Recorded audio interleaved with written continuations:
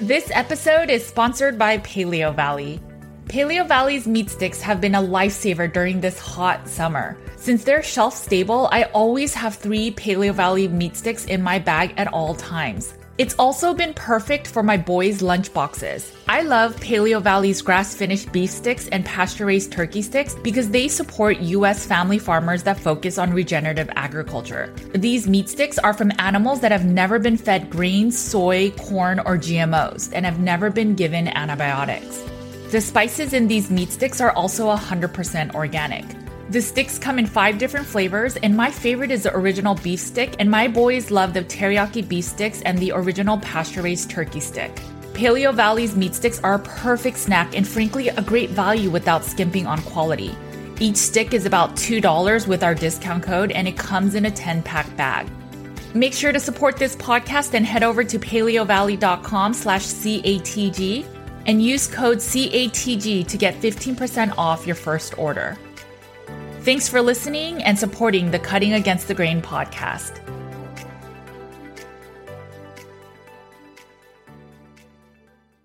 This episode is sponsored by Carnivore Cure.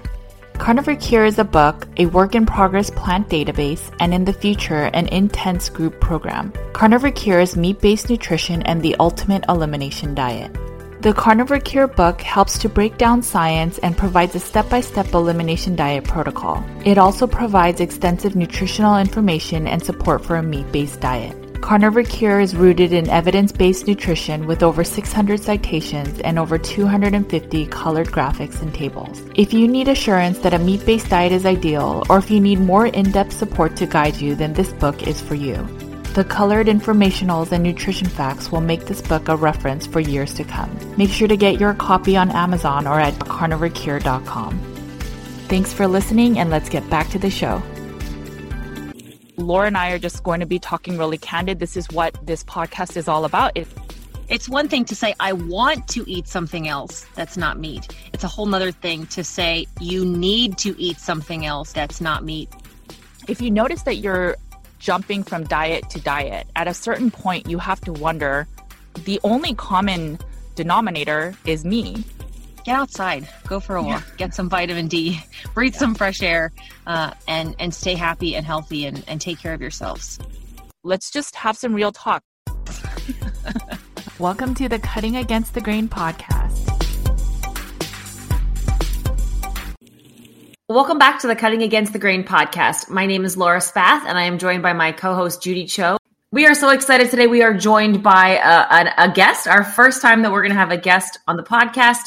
I'm very excited that we have Paul with us from the Certified Angus Beef organization to talk a lot today about U.S. beef production and beef prices in general. And I'm really excited to pick your brain today, Paul, on your expertise, because this is something that I don't know much about, but I am a big consumer of this product of steak and shopping at my local grocery stores.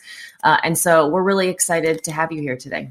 Happy to be along, you bet. My name is Paul Dykstra, and I have worked for Certified Angus Beef for 19 years. My background is primarily in the cattle industry. I've spent my entire life in one way or another from a young age until up through my professional career involved with beef cattle. And with Certified Angus Beef brand now, of course, it's spans not only the cattle side of the business, but the end product side of the business as well. So kind of all encompassing from that standpoint in terms of what we touch at the brand. But myself, my role would be definitely more on the production side of the business, the cattle portion of the business up through the packing sector. That's my focus.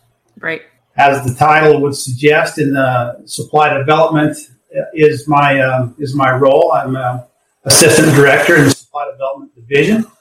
That simply means that my job is to work with the cattle production sector, which is segmented itself, to make certain that the cattlemen across the country are producing more cattle that fit into our brand requirements and our carcass standards, just to help folks, whether it be their genetic decisions, management decisions, whatever the case may be, help them understand the economics of producing a product that fits into our brand and how that is profitable across the different sectors. All those things are kind of enveloped in my role, which is quite varied. But all in all, I'm a big-time beef guy and a big fan of cattle.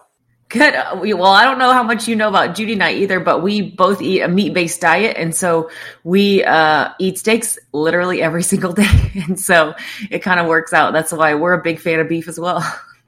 And that's where I think over the years, this community, this carnivore community really focuses on, you hear the message preached about regenerative agriculture and grass-fed, grass-finished. And that's not something that I prefer, to be honest, from a taste standpoint, but also from an affordability standpoint. I am somebody that gets my beef from Costco, from my local grocery store, from, I pull up the ads that are on sale. I went to go visit Judy. We went to her local grocery store, picked out some steaks. And I'm really a big advocate for the fact that if you support your local grocery stores, you are supporting your local, U.S. beef. And that's really when you look at long-term sustainability of beef, it's about supporting the U.S. beef industry, and that is local, right? And so kind of getting away from that stigma of factory farms. So I said a lot there, but I kind of want to back all the way up to just talking about the supply chain or how beef kind of gets to your grocery store in general. And so I don't know how much you can tell us about where do things, it's probably varied, but where do things really start for cattle?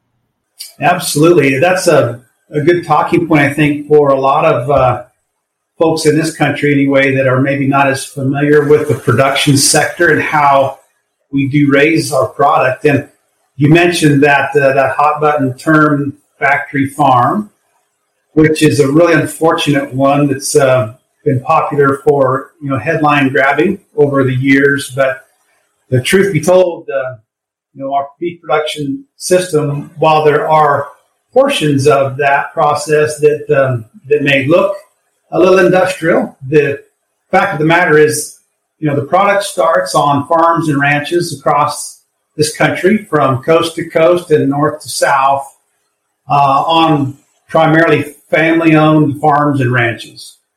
There are somewhere in the neighborhood of 700,000 individual family producers in that group of cattlemen that are stewards of the land and that own cows that produce calves every year that then move on through the production chain. So that's where it all starts. And there's absolutely nothing factory farm about that. No doubt about it. I have my grandparents live in this very remote part of West Virginia. And so it's not a place where you could grow crops really of any kind because it's so mountainous and so remote. But they have cows. And then I have cousins who all live out there and they all have cows. And they have these very small, family farms for several generations now where they might have, 50 head of cattle that they can graze in the fields and they go back in the mountains. But then when it comes time for selling those cows, there's 9 people per square mile in this remote part of West Virginia. They're not selling them to this local population. So they take them to an auction and sell them. And then they're taken to somewhere for finishing. And that, is kind of determined at that point, what happens and where they go. So that's really kind of where my knowledge of everything stops, is that my grandpa has a bunch of cows that sustains their family, but then where they go after that is kind of a mystery to me. What you just shared about your family is not unlike many others in the country in the source of these cattle. They may be from someone that has 10 cows to someone that has 500 or more cows, just depending on the scope and the intentions of each individual. But the average cow herd size in the U.S. is about 40 cows per owner or per family, if you will. Not unlike my family, we have a small cow-calf operation ourselves that we love and enjoy, and that's kind of the picture of the average. But, of course, it varies greatly on both sides of that. But you mentioned that's kind of the end of your knowledge and view of the system. So to take to the next step, when those calves leave the farm or ranch, typically, one calf crop per year, if you will, or one set of animals that would leave the farm as a group per year. And they're going to move on. There are a couple of different ways they can leave the farm or ranch in terms of destination. One would be directly to the feed yard, and you mentioned grass-fed versus maybe a corn-fed or high-energy-based diet. The latter of those two is certainly the norm. Far and away, most of the beef that we eat in this country, and even the beef that we export as well, is going to come through that system where cattle move at anywhere from, say, 5 to 7 months of age, or even up to a year of age, move into those feed yard operations where they then would go on a diet that is specifically designed to meet their nutritional needs. And we kind of talk about that diet as being primarily a corn-based diet, but it's very much a balanced diet with forage and vitamins and minerals, and all designed specifically to optimize the health and the growth of those cattle in those feeding environments. How long do you think that lasts? Like when we talk about, grass finished versus grain finished, most people think that that's them eating corn or grain their whole lives. Like how long, or what's the difference in that versus if you had a grass finished cow in the grocery store versus a grain finished or corn finished? What would be the difference in time that they're eating a different diet? Well, if you don't mind, I'll start with that point that you made, though, versus grass-fed versus grain-fed. The finishing portion is very specific to what you're mentioning, but I think the misnomer that we ought to kind of dispel for our listeners would be the fact that all cattle spend a good portion of their lives in pastures, eating grass, and that's kind of the bucolic view. When we think about a grass-fed beef, I think that's the image that's conjured up by consumers, right, is animals out grazing in lush green pastures. And all cattle begin in that scenario. And these cows that are birthing these calves annually, of course, they spend the majority of their time, all the time, in that environment. And the calves will also be there until they're say 5 to 7 months of age, or if they don't go directly into a feed yard from the farm or ranch of origin, they may also go on to a middle owner, which would be a stalker or a backgrounder, we call them. And those people also graze those animals on whether it be grass in pastures or forage aftermath from cropping enterprises, those kinds of things. So I wanted to clear that up a little bit just so the folks understand that it's not 100% grain feeding for this product that we call corn-fed beef or grain-finished beef. They're not feeding cows Skittles. They're not feeding them leftover fat, like leftover sugar donuts. Like it's really the same diet for the majority of their life until the finishing part. And then even then, it's still this, like you said, mineral fortified corn, a very specific balanced diet. Absolutely balanced. And as well, some of those byproducts you mentioned, although they sound a little wild, we do certainly use some byproducts from human food manufacturing. But there again, those items are all absolutely in a balanced diet that's designed by a PhD nutritionist at the feed yard for the cattle. So some of the items once in a while sound a little funny, but they absolutely are part of a nutritious diet that's been scientifically balanced. Now, Laura, you asked about the time frame, and that was the original piece of your question. And when cattle enter the feed yard, they may do so there again right after they're weaned from their mother at, say, 7 months of age, or they might go later when they're almost a year of age. But in either case, those cattle will be in the feed yard for an average of about 180 days that they'll be in the feed yard on that high energy diet prior to moving on to the packing sector for harvest. And in the grass-fed scenario, it takes much longer. because the concentration of nutrients in a grass diet is going to be much less energy and protein. Not that it's inadequate, but it's a slower growth pattern that occurs when animals are strictly grass-fed. So now we're looking at something around maybe 2 years of age or older for sure for some of these grass-finished animals to reach a size and physiological finish that they're ready to be harvested. Which also, yeah, that also might make sense as to why it costs more too, because you're taking up more resources and time and, land, and it just takes so much more time, double the time to raise. And so that could contribute to the cost difference. Yeah, absolutely right. I also think it's because there's less farmers that raise or finish off grass finish. That may be another reason. But Paul, one question I had is, so I lived in Los Angeles and then I would go to school up North Berkeley, and I would do that drive on the 5, and there was a big area called in the city is Coalinga. And so is that one of the feed yards you're talking about? Because that's what I envisioned all across the country were these factory farms. Yeah, I think places like that are these massive, get that stigma of that's what everybody thinks. Like that's the picture that the vegans use or that people think is why it's not sustainable when they see a place like that has all those cows in one spot. Yeah, great point. Judy, I think the feed yard that you mentioned is an example absolutely of the rest of the feeding sector. But at the same time, I'd point out that, first of all, the size of those feeding operations varies from a couple hundred animals in one of those confined feeding environments to maybe 70,000 or certainly more in some of the largest.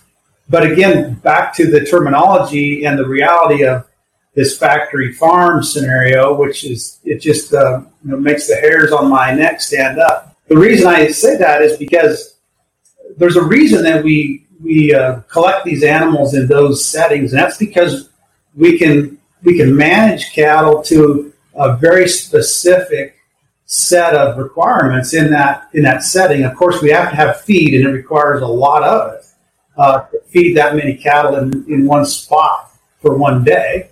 So there are things about that require some scale to do so economically. As well, the crew of people, the personnel in that feed yard, they've got a cowboy crew that's in charge of animal health, and they'll ride through those pens every day, every single pen, and they'll look at every animal, make sure that everybody's happy and healthy. And as such, we need the best in the business, and there's a financial obligation, to get those people and to do that job in a way that's, effective in an 8 or 10 hour day. We need to have, things pretty well combined in one spot to do so. Same with the nutrition. There's an animal health crew that provides any kind of therapeutic treatment for cattle that may become sick in that setting, and they'll take them out of the pens and take them to the hospital barn and provide treatment and whatever care is necessary. So that's why that feed yard looks the way it does. I mean, there are lots of animals there, and certainly it's not open range and pastures at all. That's not the image there at all. But yet, once a person enters in there and understands the workings of and the goings on in that place, it's pretty amazing the amount of care and detail and science that's being used in a way that's most beneficial for the animals to be raised in that environment. The other thing I hear often is that because they're in these kind of smaller spaces, there's chances of them getting sick more frequently. And so then there's the use of antibiotics, hormones to get them, fatter or plumper quicker.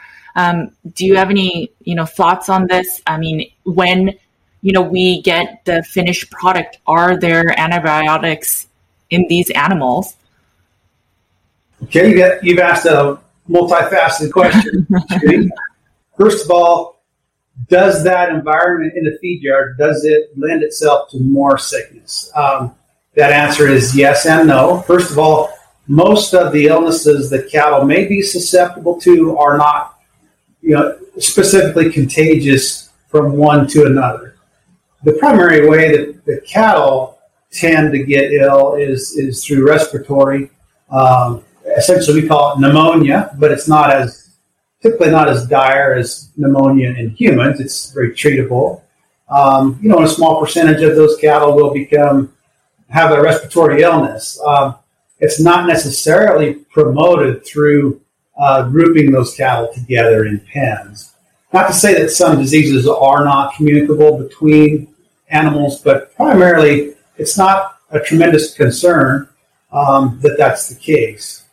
Antibiotics are only prescribed for the individuals themselves that may get ill. Just like with people, we don't walk around every day loaded up on antibiotics for the fun of it. We typically don't prescribe those until necessary. And it's the same in the cattle business, in those feed yards. First of all, those products aren't cheap, and they're very good products that can cure illness quickly, but we certainly don't want to abuse them in that way. And second of all, from a healthfulness standpoint of our food supply, the beef industry has become very, very cognizant of what consumers want. And of course, there are guidelines set forth by the FDA that we have to comply with. So loading animals up with antibiotics is certainly not a theme in the beef production supply chain. You also asked about growth promotants, and those are items that have been proven for decades to be quite safe in the fact that they are slow release into the body of the animal when we utilize those products, and science has certainly proven that there are no traceable amounts of those, in the beef product that folks are consuming. And that's a bit of a topic that is probably more keen on the minds of consumers today, as at any time in the past. And once in a while, it's just difficult to balance science with perception, and there's a big chasm between those two in our food supply chain. I think we should all be very aware of what we're eating and learn the most we can about it. But there's a disconnect between some of the science in terms of what is absolutely safe and healthy, in terms of some of these technologies that we do get some extra growth from in beef production, and the perception that now that we're eating beef from those animals, that we are also consuming those growth promotants, which is certainly not the case. Hey guys, I'm just interrupting this podcast because Paul Dykstra had sent a graphic of hormone levels in food after our discussion. He wanted to make sure that we had the right information before he just kind of shared some numbers. So to put some of the estrogenic concerns about natural meat versus traditional versus other foods, here is some information. He shared a graphic of estrogenic compounds found in beef from animals that received a growth promotant, as well as beef from animals that did not. In this graphic, it also shares several other food items that are naturally occurring estrogen found in the human body. Shameless plug, you can also find this similar graphic in Carnivore Care. Okay, so hormone levels in food: 12 ounces of traditional steak, 7.6 ng. 12 ounces of natural steak, 5.2 ng. So yes, technically in a traditional steak over natural, there is a 2.4 ng difference. But wait, beer has 15 ng, baked potato has 375 ng, and ranch dressing has 3,920 ng. So yes, in technicality, there is a little less hormones in natural steak over traditional, but when you compare it in the bigger picture of other foods, it's actually not much estrogenic activity. These are these nuances that people grab onto that are technically true, but if you look in context, is oftentimes not the sole culprit. Okay guys, I just wanted to share the difference or the nuances between natural steak, which has 5.2 ng, versus traditional steak that has 7.6 ng. Technically, there's a difference, but it's not the thing that's going to move the needle. Thanks, Paul, for sharing this information. Now let's get back to the podcast. I think that's where like a label on a box, like Cheerios says heart healthy and this says non-GMO, but they just used a different pesticide on that vegetable, or, a natural, or the same thing where a beef might say, hormone free because they think that that triggers the consumer to feel better, feel a certain way. But in reality, all of those things are just a label that they have been able to stick on their product when it doesn't really represent the true history of how it gets there and what's actually inside of that product. Some of those labels are, for instance, the natural label, which is pretty common in the beef supply chain. A lot of folks want to buy a natural labeled beef product. And we at Certified Angus Beef at the brand, we have a natural label as well. It's only about 2% of total sales in volume. So it's a very small category and it's not in high demand, but one could say increasing demand in general for the natural category, but still very, very small. And the animals destined for that label, they certainly do not have any antibiotics nor growth promotants utilized for them. So that label is very accurate as to what has occurred. And we respect the right, of course. I think the beef production community respects the choice and the right to choice of consumers. If that's what folks want to eat, we'll sure do our best to provide it. The fact of the matter is it costs more to produce and it costs more to buy it in the store or at the restaurant. So as a result, you kind of have to pay to play if you want that label. Right. And we need a little bit more on the production side to justify that slower process and some of the economies that go with the absence of some of these technologies. And by that, I primarily mean, a growth promoting product. I think from the misconception also is that there's a difference from a health perspective. And so that's, maybe some like a health expert, that's where kind of Judy gets into some of the nutrition elements of it, or not as much your element, I know, but in this diet space or in this carnivore community space, it's thinking that I can't do this diet successfully and be healthy without paying more for those things, which then kind of makes this diet seem unaffordable when there's so many of us who are eating meat from the grocery store and traditional raised beef every day and are perfectly healthy and haven't seen any difference in our health in that. So I think we're starting to enter this world where breaking the misconception that you have to eat the grass finished to be healthier and that it's actually, to me, more tasty and more fatty and more delicious and better for my health to eat the traditionally raised beef that I can buy at a much more affordable price. From a nutrition perspective, there really is very little difference, even with the omega-3s versus the grain or grass. But I think there's a slight difference, but it's nothing compared to if you just ate some fish. But yeah, there is no real nutritional difference from a lot more recent research. So that's why I always tell my clients, if you can only afford grain-fed and that's what you prefer anyway, because I do have clients that just prefer grain-fed, I'm like, just eat it. And maybe it's ideal to eat some grass-finished, or to support literally, the farmer next to you. But other than that, there's no nutritional benefit to eat the grass versus the grain. And if anything, you're getting excess vitamin A. Judy, you mentioned something that difference in omega-3s. That's been a marketing point for those that are advocates of the grass-fed beef products. And you're absolutely dead accurate in the fact that the difference in omega-3s between grain-finished and grass-finished beef is negligible. As you said, if you want that product, if you want that in your diet, go eat some fish. I mean, it's the same thing with those eggs where they're like omega-3 eggs and you're paying a few extra dollars. It's the same thing. It's just the amount is so small compared to eating like 2 ounces of salmon. And so it's like great marketing. I had clients that would buy, the expensive omega-3 eggs, and it's like, there's like maybe 50 milligrams of omega-3s. Whereas if you just ate a few pieces of salmon, you'll have thousands. I mean, this is one of the reasons we wanted to have you on, is just to clarify a lot of this, because there is a lot of that, oh, you're eating hormone meat or antibiotic meat. But I think from my understanding from the small research I did in this area, it's that, they make sure that a lot of that is out of the meat before we consume it. Another reason we just really wanted to have you on is we're seeing our meat prices go up, especially after the pandemic. And again, we don't understand that whole process. And so we just wanted to kind of pick your brain for that as well. that is the number one issue today in the beef supply chain is price and availability. And beginning at the start of the pandemic, right around a year ago now, we began to see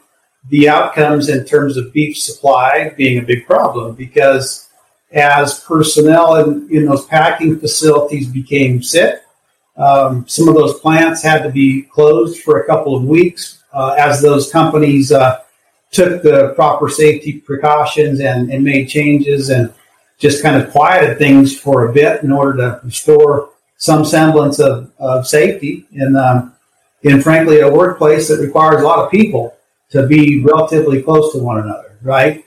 And so we started to back up the supply, and as a result, availability of beef in the meat case became pretty tight for May and June. And of course, restaurants being closed was another big void in food supply. But what then happened is we backed up the cattle supply. We kind of need throughput on a daily and weekly basis to keep everything moving at the pace that we're planning on. So we had a backlog of cattle. So we had lots of cattle around, but not enough processing capacity to work through that. Now that doesn't bring us to today, though. So today we have a different scenario in the fact that obviously COVID-19 is relatively under control. We have safety measures in the packing facilities so those personnel can operate and work and be safe, but yet not enough people still to keep the flow moving at a pace that the industry's kind of been used to historically. And so part of that is due to folks not showing up for work. That may be for whatever reason, but trying to find people that are willing to do that kind of labor has always been a challenge, but today maybe a bit more stressed, given the fact that some folks are making a little more money to stay at home instead of to go to work at a job. That's one potentiality. Not to get too far into politics, but right. I think that's not a secret in today's US. We're seeing that. Look, I mean, I work in the corporate world. We're seeing that in the corporate world as well. Things like attrition are on the rise. People are not wanting to do those types of, you're in the manual labor world. I'm in a call center environment. It's definitely, there's an impact on that across all industries right now. I had a client the other day say that her brother owns a restaurant and they just wanted, simple help, put out an ad for $25 an hour. And no one. People were like, no, I'd rather stay home and collect.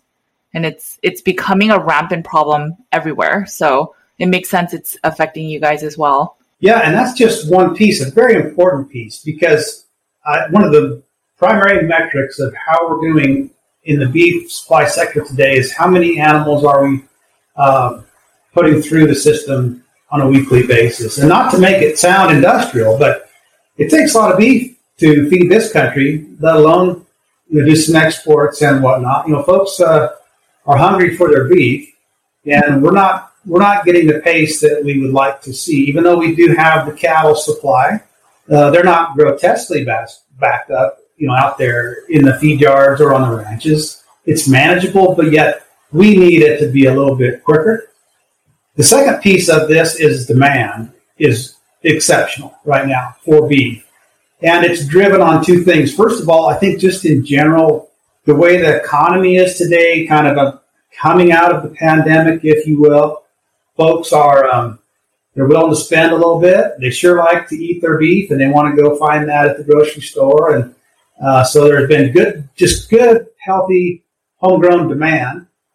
And second of all, with these restaurants opening up, the supply chain needs to be replenished. They haven't had any supplies in those distribution warehouses that ship product out to restaurants, and certainly the restaurants are gearing up for spring business, which is the high portion of beef demand right now as we get into grilling season, better weather.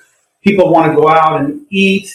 They're excited to be back into some level of normalcy, and it's just a pretty rapid switch from very little restaurant trade to now kind of burgeoning, even though it's not full steam, the orders for the product are coming in quicker than we can, as an industry, fulfill those orders. So that's why we've got the prices. Economics say that supply is typically rated by price, and when supplies are tight, prices go up. It's interesting. So you said that beef demand has gone up. So would you say, compared to, I don't know, like maybe even a couple decades ago, that people are purchasing more beef now than back then? Yes, that's true. We had a pretty low spot for demand in the 80s, and it's been building slowly ever since. And we've done a pretty solid job. If you'll remember back, possibly, I don't know if you can, but in the 80s and even the late 70s, if you just remember from history, not from your own experience perhaps, but there was kind of a war on fat, right? The nutrition community was promoting the idea that eating animal fats would make humans fat and create heart disease. People still believe that today. That's a lot of what we do, is try to convince people that that's not true. So unfortunate. And we're still battling, as you said, when in fact, everything in moderation, of course, but as you two, I'm sure know, eating animal fats is certainly good for you to the point that you're not overdoing it. But the point of that is that drove that nutrition world mantra from the 80s kind of drove beef demand to a low point. And people believed this bad science. And we've kind of been recovering from that idea up through today. And it's been a slow process, but building across all those years. See, I find that so interesting because I was doing research on obesity. And so and the research I had done was in the early 2000s. So just in like a decade, 10% of the American population became obese. So they were obviously eating a little bit less red meat and saturated fats than before. But now but it's the blame is always the meat or the fat from animals, when it's just not true. It's more of the consumption of carbohydrates. And so it's interesting that there was actually a dip, but now we're, finally seeing an uptick where in mainstream media, you think plant-based is everywhere. So no one must be eating red meat, right? Or there's all these films that say red meat is so bad for you. And so we definitely advocate for that's just not true. Like I got my mental health back eating meat again. I was plant-based for 12 years. So become a huge advocate. And I believe, a lot of hormone healing and stuff can be done through eating animal fats.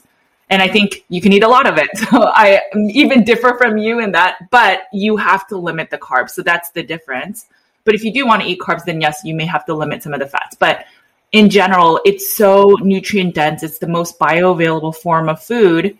And so that's where we wanted to really pick your brain again, because, people are seeing prices go up. It's concerning. And we're just wondering why. One article I saw said that it was actually the grain product. And I don't know if there's any merit to this. It was one of the mainstream media outlets, but it was saying that like corn, or the crop of the corn, has increased in price. And that's why the animals are are becoming more expensive. Is that part of it too? That is a fact. In that corn prices have spiked here in 2021, and it's kind of been working towards that since the latter part of last year. But that's not specifically the reason that beef is priced the way it is today to the consumer. Now, those higher feed costs absolutely will increase the cost of feeding cattle. There's no doubt about that. But that hasn't really come home to roost in the supply chain. Really, the primary reason for those higher prices is simply availability. And as buyers, whether it be retail, food service, as they are out there competing to own the product, prices tick up and up and up. And packers can command more dollars, each week up through the current time. It's been week after week, just higher and higher, because there's so little product out there for grabs, if you will. So the production chain on the cattle side of the business, we are not swimming in profits by any stretch of the imagination. As a matter of fact, most involved in the production side of the business are kind of getting by, just kind of surviving here at the prices that we're receiving for cattle. But what's interesting is my grandfather prices this year, the price that he was able to sell his cattle for was lower than most other years. And so somewhere else, it's like the local farmer is not seeing the increase of these beef prices that you're seeing in the grocery store. That is 100% the case. Absolutely right. I hope that folks that are listening can understand that even as I walk by the meat case and look at the beef prices, it makes me a little angry as well. But as an owner of cattle, I can tell you I am not putting those profits in my pocket and others on the production side. The main thing is there's a bottleneck somewhere, right? That's the problem, because the supply and demand is accurate. There's this seesaw that's happening where the local farmer, they have all these cattle that are ready to be sent for production, but there's a bottleneck somewhere, because then by the time it gets to the grocery store, the price has skyrocketed. So that's my lack of understanding, is where exactly is that bottleneck happening in the supply chain? I think you understand the issue very well. You just haven't put your finger on what it is, and that's the packing plant sector. That's the bottleneck.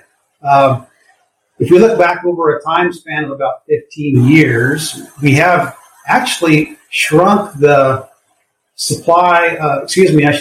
the capacity of the packing plant sector. Some plants have been closed strategically by certain companies because of presumably lack of profitability. And it's been a slow process, and it hasn't been widespread, but close one small plant in Texas and close one small plant a large plant in Texas, a small plant in Kansas, a small plant in Idaho. And just over time, we've kind of shrunk the packing sector to kind of match the supply of cattle. And the cattle supply shrunk down after the drought of 2012. Because it was such a widespread drought from Texas on up through the northern plains and the west, and it even reached out to the Midwest. We had fewer cows in a matter of a couple of years because feed resources were becoming more and more limited because of no rain. So we shrunk the beef cattle population in this country by a notable amount in 2012, essentially thereabouts. And then we slowly grew it back. Up into today, really, but kind of peaking out a couple of years ago. Well, we had already shrunk the packing sector in response to fewer cattle, but then the cow herd, as we call it, expanded again during years of better rainfall and more forage production. So now we're not really balanced very well. We've got a few too many cows in relation to the packing capacity. But let's not forget what I said about the labor supply being a big piece of why the packing plants cannot process as quickly as we'd like them to. If they were kind of at full steam ahead, if you will, or moving around, doing business at normal pace, then the bottleneck wouldn't be quite so tight. One of the things I have a concern with is I talked to one of my clients that's in the restaurant industry, and so she says her supply is very much different than what the market shares. And so for her, she has to kind of buy closer to when she'll sell the food. And so she gets the prices of what it is today. Whereas the markets or grocery stores have bought many months ahead at a certain price. So they're not showing the realities of the prices today. And so my concern is, okay, so then when is it going to reflect? And then are the meat prices going to, skyrocket at that point in the grocery stores? That's a good concern, but I would like to quell your concern a little bit, Judy. Okay. I think we're pretty near what the market can bear from a price perspective. Okay. And also, demand is really at a peak here. May is beef month, and I know we're closing out the month, but Memorial Day is coming up, and this is a time period when beef demand really spikes because of, it sounds too simplistic, but grilling season. People want to get out in the backyard and grill. Every day is grilling season in my house, but for most people, I think you're right. It is just about this time of year. It is seasonal for the collective population. So I I think that consumers and even those businesses, whether it be retail or restaurant, they are seeing prices. They're starting to say this is too much, and they're going to kind of push back a little bit. I think kind of after we get to Memorial Day, Father's Day, maybe it even takes until 4th of July holiday, Independence Day, but we'll come back down off of these because I just don't think the buying side of the business and consumers specifically are willing to continue to buy at this volume at these prices. That makes a lot of sense. Do you think from not to get too political, but from a legislation standpoint, is there something that's holding up the supply chain and how are you able to handle the supply chain the way that you want to, or are there restrictions that are limiting what the farmers and what the industry wants to do from a legislation standpoint? No, today there aren't really any federal regulations that are slowing down the system. As I said, in terms of outcomes from COVID-19, the packing sector, they did their due diligence and put in place many safety measures for their personnel in the plants. And so one might think about that as being a potentiality, but it's really not a problem. However, those extra safety measures, maybe it be social distancing or extra equipment inside their facilities, certainly have slowed the process to an extent. But yet regulations are not the issue. They are not restricting supply today. If we can get enough people willing to work in those facilities, and we may not be able to move at the pace we did pre-COVID, but we could certainly move along a lot better than we are right now. I know you're not a fortune teller, but there's been a lot of news that Bill Gates is buying up all the land in the US.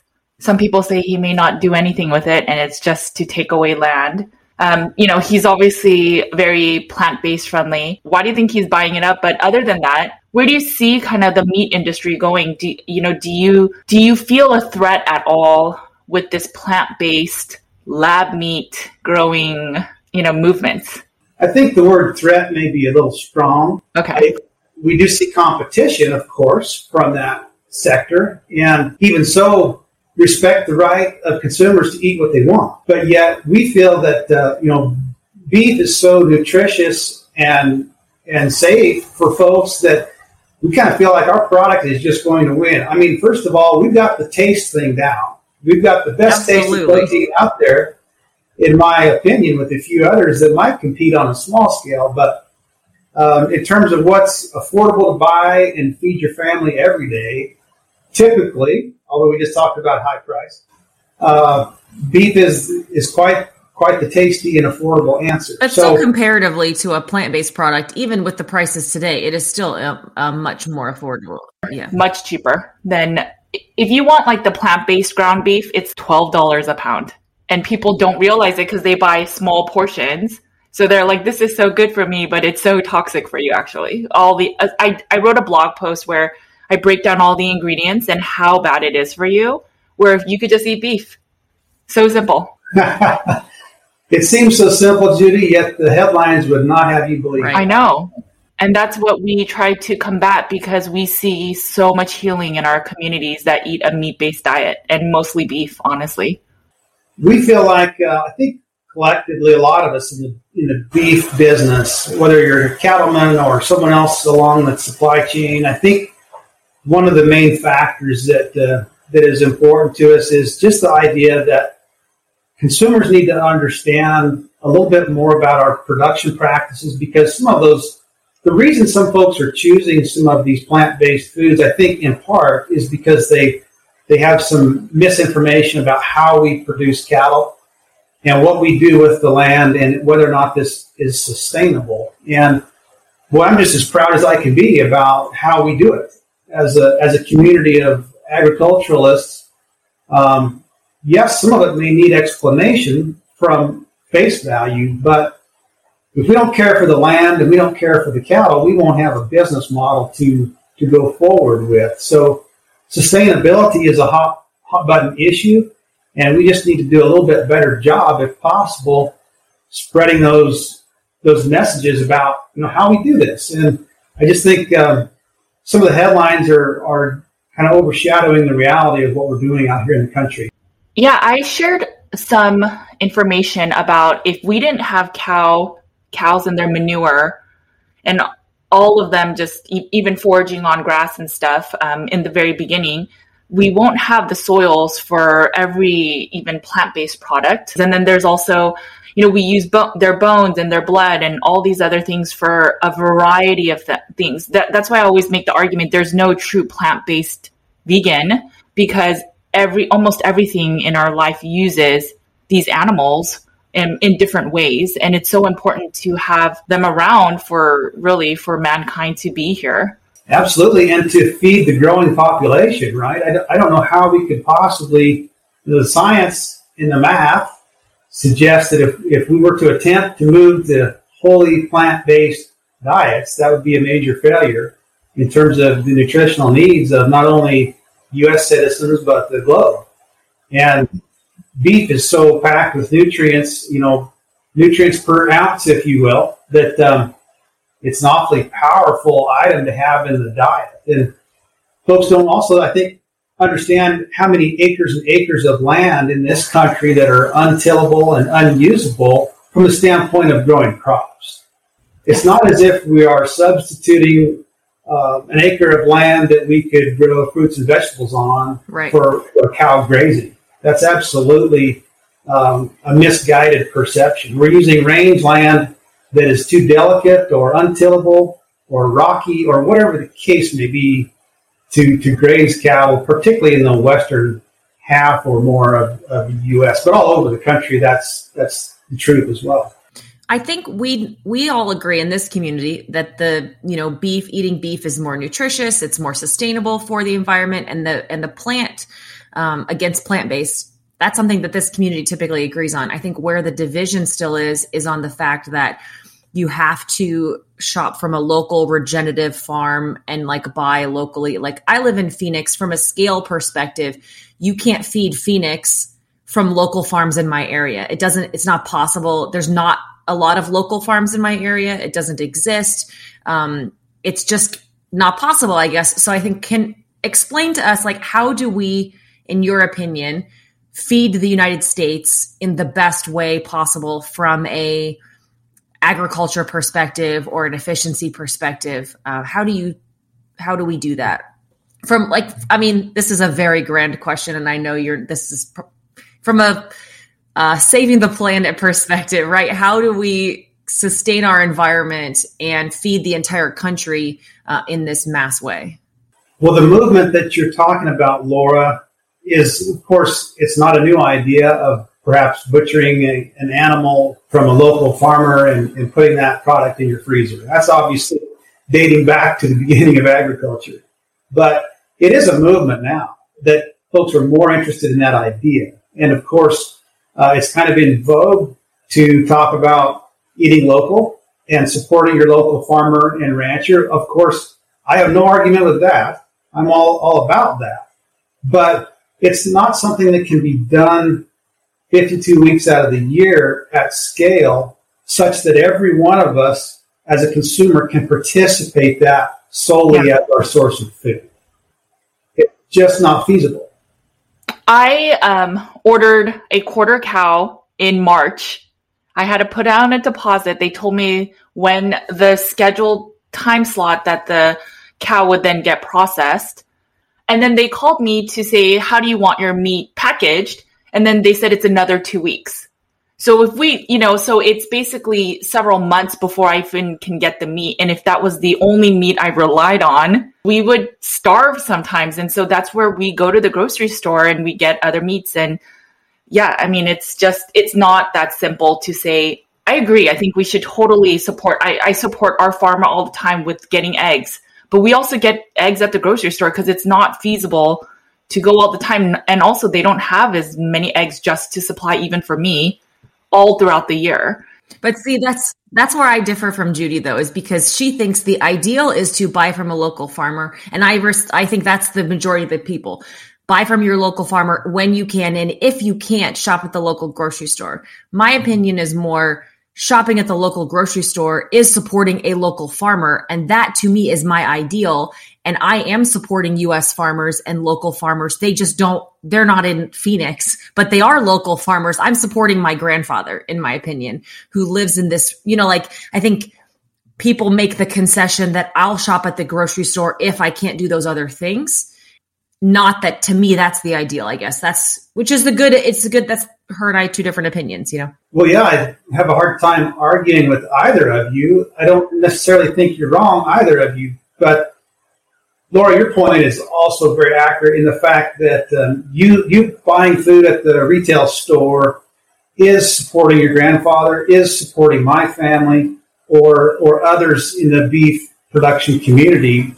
Just because we're not physically located outside of Phoenix and we're not your neighbor doesn't mean that you're not supporting local producers, because granted, we do tend to move cattle around the country a bit as we move them off the farmer ranch. They may go to a stalker or backgrounder and then on to the feed yard. We do move those around. And then, of course, we move beef around because most of the beef is fed in the finishing phase and processed into boxed beef in the center portion of the country, by and large. That's not the only place, but the most volume certainly comes from Iowa, Nebraska, Kansas, Texas, Colorado. And then we, of course, disperse those boxed beef products out across the country for the masses to consume. And that's a very efficient system. And in order for beef to be priced such that folks can eat it every day, that's the system that's sustainable. It may not look like the image of buying that animal from your neighbor farmer, but it's the sustainable method that we can feed the masses. And granted, we'd like to make more profit on our cow. On that side of the business today, it could be better, but buying from the local locker plant an animal that Farmer Joe down the road raised, well, that's perfectly great, and I love that idea. That's not the salvation of any issues we have in the supply chain right now. And I agree with that. So I agree that. Just to give you background, I was a management consultant, and so my job for over 12 years was to streamline businesses, right? So I talked to the corporate, and it's like, what's going on? And they would say, well, we're losing money here. How do we make it more effective? So I know everything about supply chain and that whole circle. So I completely get that. Completely makes sense. But I guess the big difference then is, in essence, the only big difference versus getting it from the grocery store is you're cutting out the middleman. I guess that's the big difference.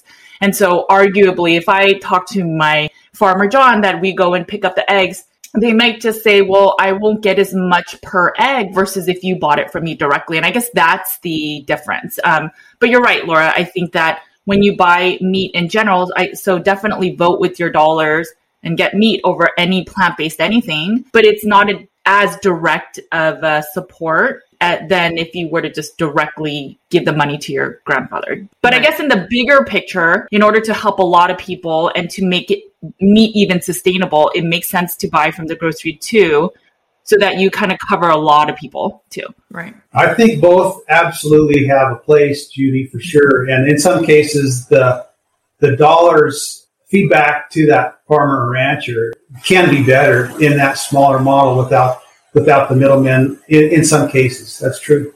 How do we ensure that, I don't know how accurate this is, again, maybe it's a headline, that beef is being shipped in from other countries and then finished here and then sold in the grocery stores? So how can we, for me, we have listeners in all different countries. And so how can people that are in Australia eat Australian beef and know that people in the US are eating US raised beef? And then that's where I think the environmental concerns is when you're shipping beef, and even some of the health concerns from the cattle is, shipping beef over oceans is definitely going to be more taxing on the environment and then also on the animals. So how do I know what country it's sourced from? You touched on two separate things. First of all, the live animals. We do import, per se, live animals from Canada and Mexico into the United States. And those cattle can either be placed in a feed yard and fed, or they can also go directly to the processor to be put directly into the food chain. So that is very much a reality of our business, has been for a very, very long time. Those cattle are inspected. They're healthy. They're absolutely fit for our food chain, and there should be no concerns any different than if they were U.S. born and raised. Now, there may be some political concerns for some people that view that one way or another, but as far as healthfulness and safety, that's quite all right, no doubt about that. But then overseas, we would be importers. The U.S. would import, beef product from several countries, as you've mentioned. And I don't have specifically the experience myself to give you the visual of how, those inspections go and all of the logistics that are involved. The primary item that we are importing is lean grinding beef because we have a huge appetite as a country for hamburgers, right? So we need lean beef to mix with domestic fat sources to create hamburgers for our big appetite. About half of what folks eat tends to be hamburger here in the U.S. So we don't have enough of those animals that fit that product category. Primarily, those would be older cows that would produce lean grinding meat. So we do import that from overseas. And again, I won't try to become an expert here today on the inspections required. But some folks might have concerns with that. And quite honestly, in many cases, it's very difficult to discern whether product did come from that supply chain or not because of labeling. It's not something that's real easy to pull out of the labeling. When you look at long-term then for the beef industry and for your family and for certified Angus beef and kind of like just the national beef agriculture environment and sector, what is it that you are hoping to see, or what is it that you're like, what direction are you wanting things to go in the future? Well, the primary one is I want people to continue to trust in our product, in our processes, in beef production. It's not just beef. I mean, I want that for all of our ag products and foods that we're producing here in the States. And I know that as an agricultural community, we need to always do our best and do better and look to technology, look to always be learning about ways that we can improve the processes. And that, of course, that's occurring every day. But if we have healthy demand, we can continue, our family traditions and our ag legacies here in the United States and trying to feed not only our country, but help to feed the world. Now, from a short-term perspective, and maybe a little more of a highlight in today's marketplace, I'd sure like to see cattle be worth more. And I think it's going to take some time. There are some proposals out there about different ways that we could more evenly share profit down through the supply chain. And I won't get into those political aspects today. And I don't know if those things would even be necessarily successful or not. I just don't have the answer. But we need a little bit of profit here in the ag sector, particularly as we're talking about cattle, to sustain a lifestyle that's quite honestly very rigorous and not always very profitable. Oftentimes not at all. One thing I want to mention when we're just talking about the international meat is that most of our organic plants and fruits are actually shipped in from other countries. So I don't want people to think our meat industry is, shipping in from other. It's actually really rampant in organic fruits and vegetables. There's more kind of organic certifications outside of the U.S., not really monitored either, compared to beef. So I just wanted to make sure that people understood that. Yeah. Thank you.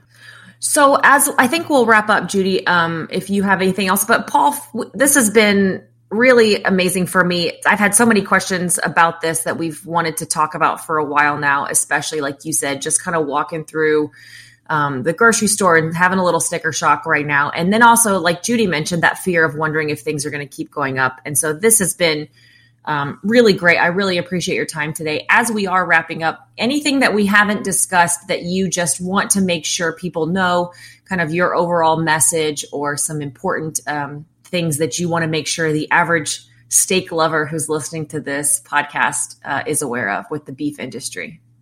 Well, in the spirit of the podcast, Laura, I'd sure just want everybody to understand that their beef products are safe and that we have the safest food supply in the world right here in the United States. And so as much as we all want to be aware of our own health and what we're putting into our bodies, I think I stand for all of my colleagues and friends in the beef business when I say, don't believe what you read necessarily all the time. Be a consumer, but yet the headlines aren't always the whole story. And maybe a person ought to take a little deeper look at the realities behind, what's going on in the food supply.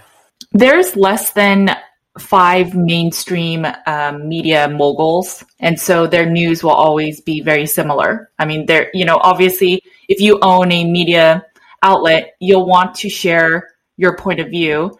And I think people don't realize that when they're watching, news on TV or the major newspapers. They're all similar owners, and they may not always represent what's accurate, right? So if you kind of just go out there, you think, wow, plant-based is everywhere. Almost everyone is now turning vegan. And so as I did my research for my book, I realized that less than 5% of America is vegan or vegetarian. And of that, the vegan is even less. And most people never stay on a vegan diet. And it makes sense because it's very not ideal for a human body. But you would think, just without doing any of that research, that, wow, most people are plant-based, or most people, this meatless Monday and all that. But it's actually not as big as they portray. They've done a great marketing agenda where it's just not the realities of what's really happening in the communities. Well, sensationalism tends to be more the rule than the exception anymore, right? And so it really comes home to roost for any of us when the bad headline or the bad news clip is about something that we specifically know a lot about, and then realize just how wrong some of the information can be.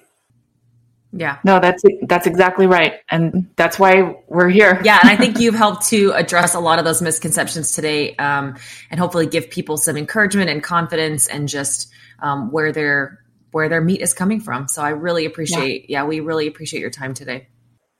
Well, thanks for having me on. Thanks, Paul. Thanks, ladies. If you've liked this podcast, please share it. It helps us to continue to spread this message. If you follow us on Instagram, we mentioned this past week that we were going to read 5-star reviews aloud. So thank you guys for submitting those this week. We got one yesterday from Max Colby about the fasting episode that said, "Thank you for sharing the fasting information. You two are wonderful to listen to." That's very kind. Thank you. And from, I don't even know how to say this, but it's BEJAKND. It says, "Bestie goals. You two are so fun to listen to. You can tell you have such a great friendship where you can be open and honest and laugh, even surrounding something that most friends don't bond over, meat. I have 3 kids under 15 months now, and I was feeling exhausted, stressed, chubby, and I think I have postpartum depression. I went to keto and it helped a bit, but didn't work the magic I was hoping for. After discovering Judy's Carnivore Cure, both podcasts, I've become obsessed. Cutting Against the Grain has been a fresh mix of laughter, tips, tricks, and real talk. Thanks to both of you for being real and sharing this." Thank you. The last one we got this week is from Liz in Rock. "A perfect blend. I look forward to this podcast every week. I'm not carnivore, but I follow a low-carb lifestyle. The content is a perfect blend of science and real life, which I love. The stress management episode was spot on and the best episode I have heard in a long time on any podcast on stress management. I am always stressed, so I listen to a lot of those types of podcasts. LOL. Thank you, thank you, thank you, thank you, Liz." Thank you, Liz. That was really sweet. Thank you guys so much for the reviews. We had lots more reviews that didn't have words with them. Please continue to leave those, and we will read some more at the end of our next episode. Thanks, guys. If you want to learn more about Paul and the Certified Angus Beef Company, you can go to www.certifiedangusbeef.com. You can find my Nutrition with Judy podcast at Nutrition with Judy on all podcast channels. You can also follow my content on Nutrition with Judy's Instagram, YouTube, Facebook, and Twitter. I also have a blog post and weekly newsletter with nutrition and wellness updates. You can go to nutritionwithjudy.com and find more info. You can find Laura Spath on Instagram at Laura E. Spath. You can also find Laura on her YouTube channel where she shares tips on living a meat-based lifestyle. If you're wondering how much meat to eat in a day, week, or month, Laura has you covered. She also shares how to get a good sear and how extended fasting looks like in real life. You can find her YouTube channel by searching Laura Spath. Thanks again for tuning in, and remember, make sure to cut against the grain. Thanks for tuning in to the Cutting Against the Grain podcast. If you enjoyed this episode, please make sure to share and leave us a review and leave any comments and questions on Apple Podcasts. We will read and answer your questions and comments on an upcoming podcast episode. This also helps us to share our real talk with more community members. You can also find me on my other podcast, Nutrition with Judy, on all podcast channels. You can also follow my content on Nutrition with Judy's Instagram, YouTube, Facebook, and Twitter. You can find Carnivore Cure in paperback, ebook, and audio on Amazon. I also have a blog post and weekly newsletter with nutrition and wellness updates. You can sign up at nutritionwithjudy.com. You can find Laura on Instagram at Laura E. Spath. You can follow along on her daily stories and see some of her funny skits. You can also find Laura on her YouTube channel where she shares tips on living a meat-based lifestyle. If you're wondering how much meat to eat in a day, week, or month, Laura has you covered. She also shares how to make a perfect sear on a steak and how extended fasting looks like in real life. You can find her YouTube channel by searching Laura Spath. Thanks again for listening to the Cutting Against the Grain podcast. And remember, make sure to cut against the grain.